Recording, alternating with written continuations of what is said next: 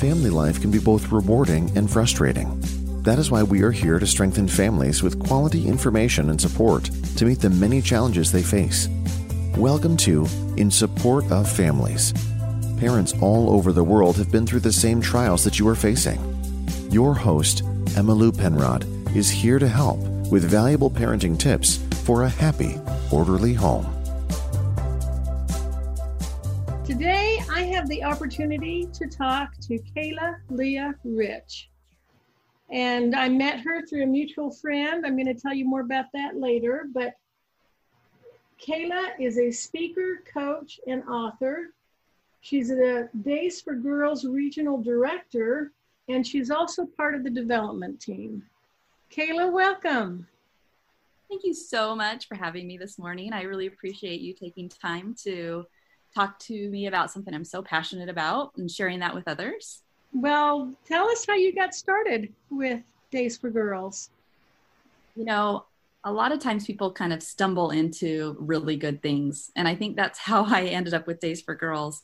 I had a girlfriend that I went to school with. And shortly after our high school reunion, she had put a post on social media about taking a trip to Haiti and invited anybody who wanted to come with her to go.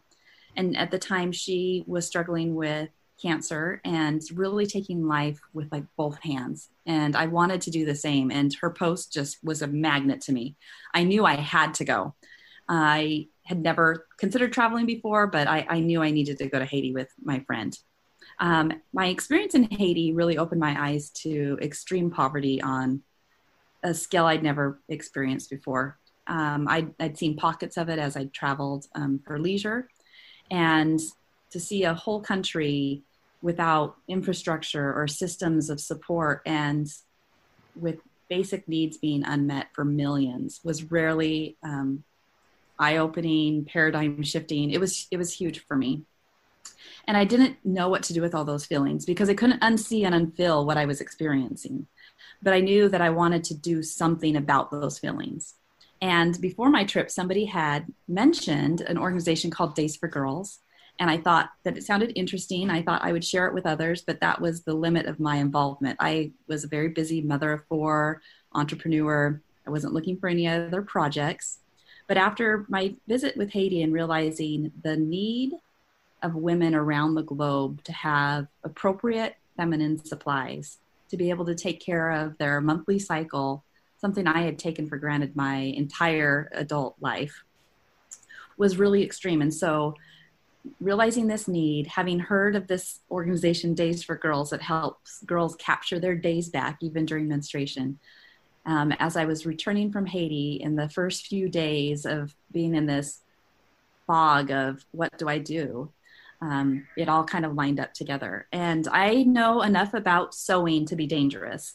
And the Days for Girls kits are a kit of sewn, washable feminine supplies that can last a girl for 3 to 5 years for her period. And so I thought, well, I know enough about sewing to probably put it together. And I know enough about organizing people. I'm just going to make it my goal to take 1,000 Days for Girls kits back to Haiti in 1 year's time. And at that point, I had never really seen a Days for Girls kit. I had no idea how big or small that goal was. I just knew that I had the desire, and sometimes that's all you have to have, right? Is the desire to work towards something bigger than yourself. Yes. So I started a chapter of Days for Girls in my community and started organizing sewists and materials and got to work. I was able to return just 5 months later to Haiti with 646 kits as I was looking into having some hire local labor to sew the kits in Haiti, hiring local women to be able to distribute and take care of needs in their own country. So I went a little earlier than expected, hoping to set that up. And then I returned a year after that with 1,000 kits. And so 1,091 actually. So yeah, it was very huge to be able to reach that goal with my community members, and pretty full circle to sit in medical clinics that I had previously sat in before, and women who had come in with infections and needing to be able to see a doctor that they hadn't seen. You know, it takes months to see a doctor. There's one doctor for every 10,000 Haitians. So being in that setting and then teaching the women, because the Days for Girls kits not only are a kit that allows a woman to have the supply she needs for 3 to 5 years, but every single kit is distributed with education about how our systems work and how to prevent infections and the beauty of our uteruses. It's just amazing how much the education is valued. And so to be able to teach the same women who were seeking medical treatment for either UTIs or yeast infections, to be able to teach them how to prevent some of those infections and also give them tools for hygiene was really a full circle moment and something that I was really grateful to participate in. And of course, you don't just stop there. You know, as I was working in my community, other people were asking for, could they take kits to India? Could they take kits to Nepal? Could they take kits to Guatemala? And so we filled orders for other organizations that had established relationships, either with a school or a church or an orphanage in different places. You know, so many places that I would have to look up on the globe even. I'm like, I don't know where Papua New Guinea is. I mean, I think I know, but I don't really. And so that's how my involvement with Days for Girls began, and it expanded to include helping other teams to become successful as well. Other teams or chapters who want to sew for needs in and outside their community. Our team also included a feminine hygiene drive for local needs, because menstrual needs aren't limited to over there, wherever over there, right? It's in our own. And we have poverty here. Absolutely. And we have lots of local middle schools and high schools that have needs, food banks, crisis centers, refugee centers, homeless shelters. They all have needs as well. And so through the course of expanding my my network of people who are working in this same field, I was able to meet the founder of Days for Girls, who had founded it in 2008. And she actually began Days for Girls in Kenya. And it started as she was working to have sustainable needs met for different groups in Kenya that she was working with. And when she discovered that feminine hygiene supplies were a huge need, she sought to figure out how to meet that need as well. And Days for Girls was born when she was able to supply an orphanage with disposable products, knowing that wasn't a long-term solution, because you can't decide every month between food and a pad. If you have money, you're going to choose food, and that's going to be the right choice. But if you have to decide every month, people are going to choose food. And when she discovered that the girls in the orphanage had been exchanging sexual favors for maxi pads so that they could stay in school, she realized this wasn't just another sustainable solution that she would participate in, but it would be the focus of her life work. And so meeting Celeste was very inspiring, of course, as she started a project bigger than she was. And I have since then been able to travel pretty extensively with her to help support the structure of Days for Girls, because not only do we have chapters and teams in places like the US and Canada, New Zealand and England, Australia, where they're seeking to meet needs in developing or developing countries, but in countries across the world, we have what's called enterprises. And enterprises are small businesses where women in different countries locally source goods and supplies and labor to make the Days for Girls kits for their own communities. And what's lovely about that model is not only does it provide income for women who are sewing Days for Girls kits, they become ambassadors of women's health in their own communities and become leaders in their communities to teach about menstrual health and our bodies and hygiene, and it's wonderful. So the travel that I was able to participate in with the founder is to support these enterprises in these country programs to be able to reach every girl everywhere, period. Takes all of us. And so it's been a great pleasure to meet different people from Peru to Cambodia to Kenya, Uganda, Guatemala. It's just been such a pleasure to meet women and men all over the world who are passionate about women's health and supporting women in what they need every month. And that's how you met Lydia. Yes. Lydia is such a treasure, and she's such a joy. And how I met Lydia was I went to Kenya to help support what was called the Red Line campaign. In Kenya, there was a young girl who ended up taking her life after she'd been menstrual shamed at school. And so the leaders in Kenya said, no more, we're drawing a line. No more shame, no more lost days, no more lost dignity. We can do something about this. And so we went to Bomet County in Kenya and launched the Red Line campaign with the enterprise leaders in that area, and went to a few different schools to really have everyone sign this pledge that they too were going to help end menstrual shame. And one of the schools that we went to was a school that Lydia works with. And this school I was so impressed with. They had hundreds and hundreds of students, and all so well, like they were so respectful, and they had come up with poems and plays about menstruation. And the girls that had the poems that Lydia actually coached and helped them with their dramatic presentation of was just so much fire and passion. It was awesome. And one of the things that impressed me about the school that Lydia works with as well is that they have a program for special needs kids. And that is not very common in most developing countries.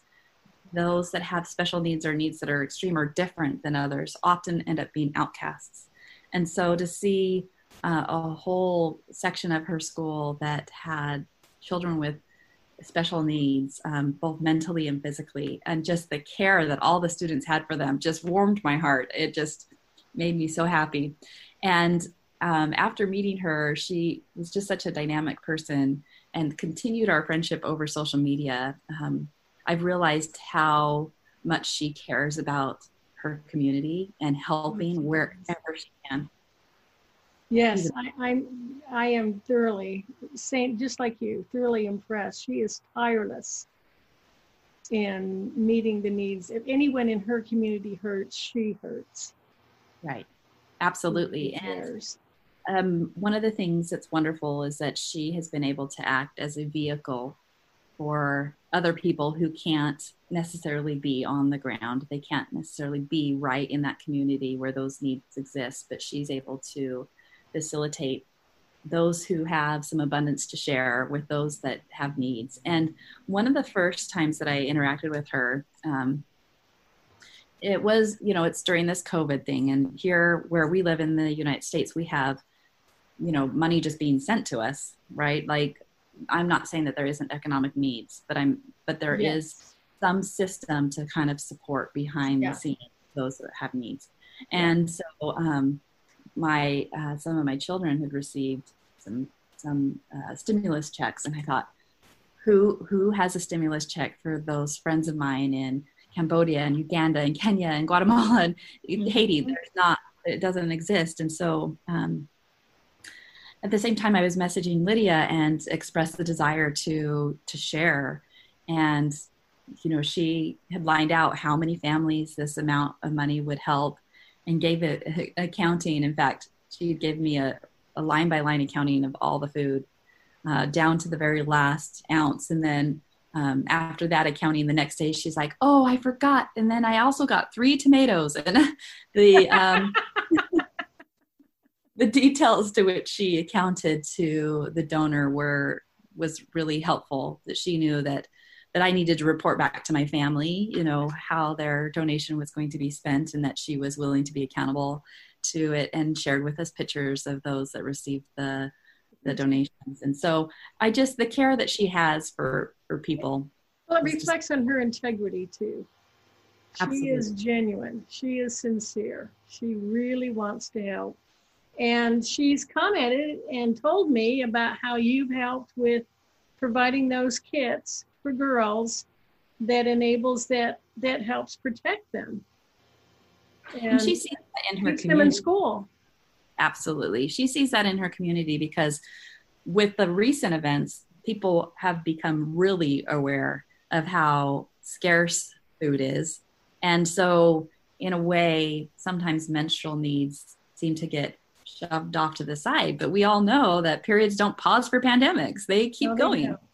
And so those who maybe could have afforded different means before maybe find themselves in a situation where they can't. And the correlation between a period and being able to stay in school is probably apparent if I hadn't really thought about it, but if you stop and think about it and realize if you had nothing and you were a teenage girl, you had no supplies, would you go and sit in class for hours and hours and hours with nothing to be able to help with your menstruation? You wouldn't. And so what would you do? Your options would be to stay home. Some girls stay home, sit on cardboard or, grasses. Some girls even resort very resourcefully to using supplies to be able to try to stay in school, like bits of their mattress pad or corn husks or other materials that aren't really meant for absorbing menstrual flow and not very hygienic things that irritate the skin and cause, a lot of friction. And so they'll either stay home or use supplies that are inappropriate, causing infections, which make them stay home from school. And so the dropout rate between girls and boys once they hit puberty is drastically different. And sometimes, you can imagine, Emmylou, that they don't say, "Oh, I'm not at school today because of my period," right? They're not to say that because we, as women, I think, have this common thread where we maintain our dignity in the best way that we have. And so sometimes they don't realize that it's not lack of interest, but just lack of something as simple as a maxi pad that is keeping a girl from being able to turn around cycles of poverty in her community by staying in school and advancing in school. One of the things that, again, I love about Days for Girls is that each kit is distributed with education. It's pretty valuable to know how to use a pad in a way that's not going to cause infections, changing frequently, washing, sanitizing in the sun, things like that.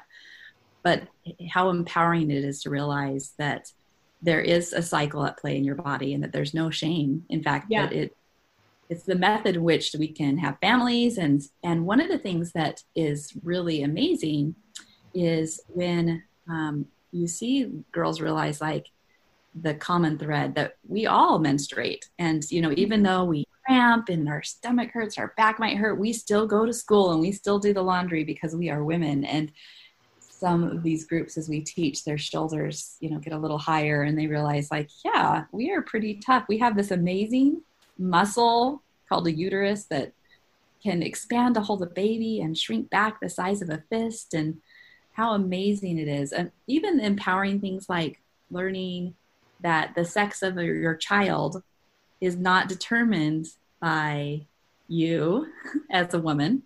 So there's no shame if you can't produce a male offspring, right? That's not up to your body. It's just the fastest swimmer. The fastest swimmer that gets to the egg wins the prize of being male or female, and that there's nothing you can do to influence that. And that's been a game changer for a lot of women. And I think that it's amazing to be able to empower these girls who want to turn around cycles of poverty in their community, who want to try to provide something better than what they have right now, to be able to empower them to pass on that knowledge to their daughters and their friends. And each one of the girls then become ambassadors of women's health and share that knowledge with their own communities. And they go home to their mothers and their aunts and share what they learned. And I remember sitting in a clinic in Haiti, and one woman raised her hand. She just said, "Thank you. We did not know this. We did not know.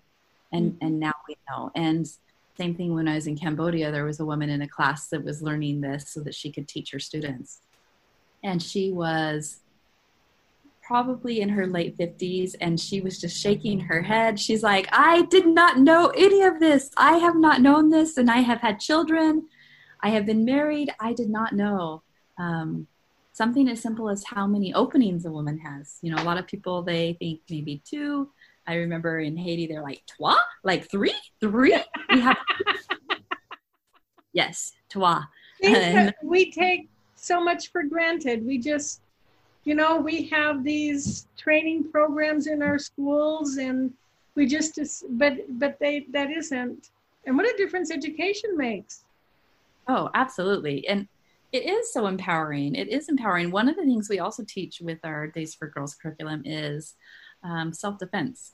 In a lot of countries, it's not a matter of if, but when a girl will be attacked or assaulted by somebody else. And so we do teach some self-defense skills, but also we teach girls that sometimes you just have to choose to survive, and that choosing to survive, and that there's no shame if somebody does something to you against your choice, because there's a lot of taboos with that as well. And so it's interesting how menstruation kind of intersects a lot of other topics. Oh, yes.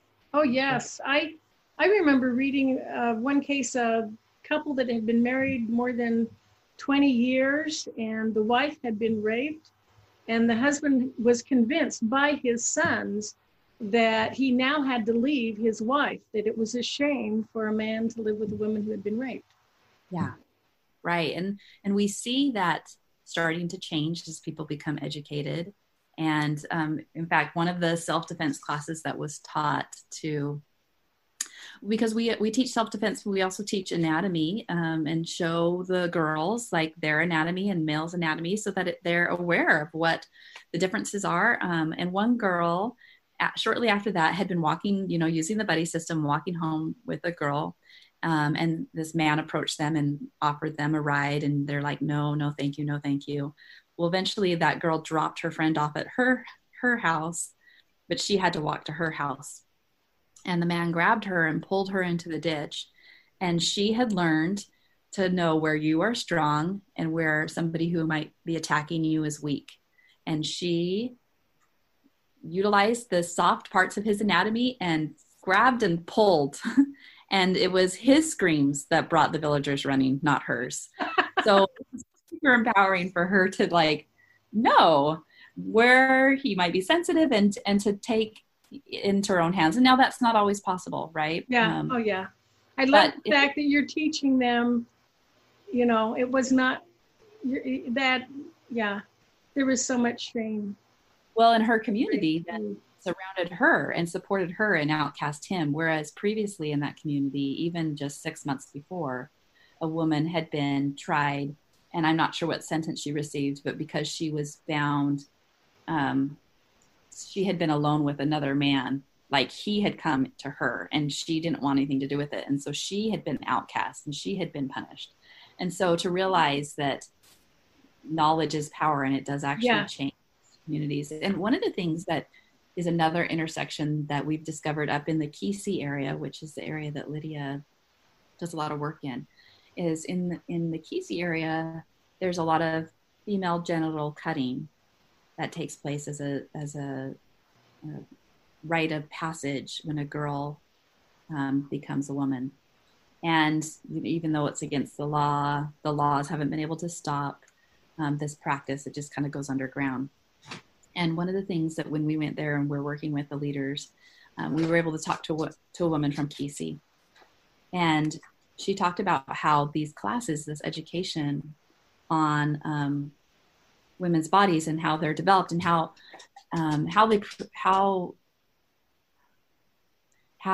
everyone menstruates, opens up a discussion, opens up conversations about things like the female genital cutting.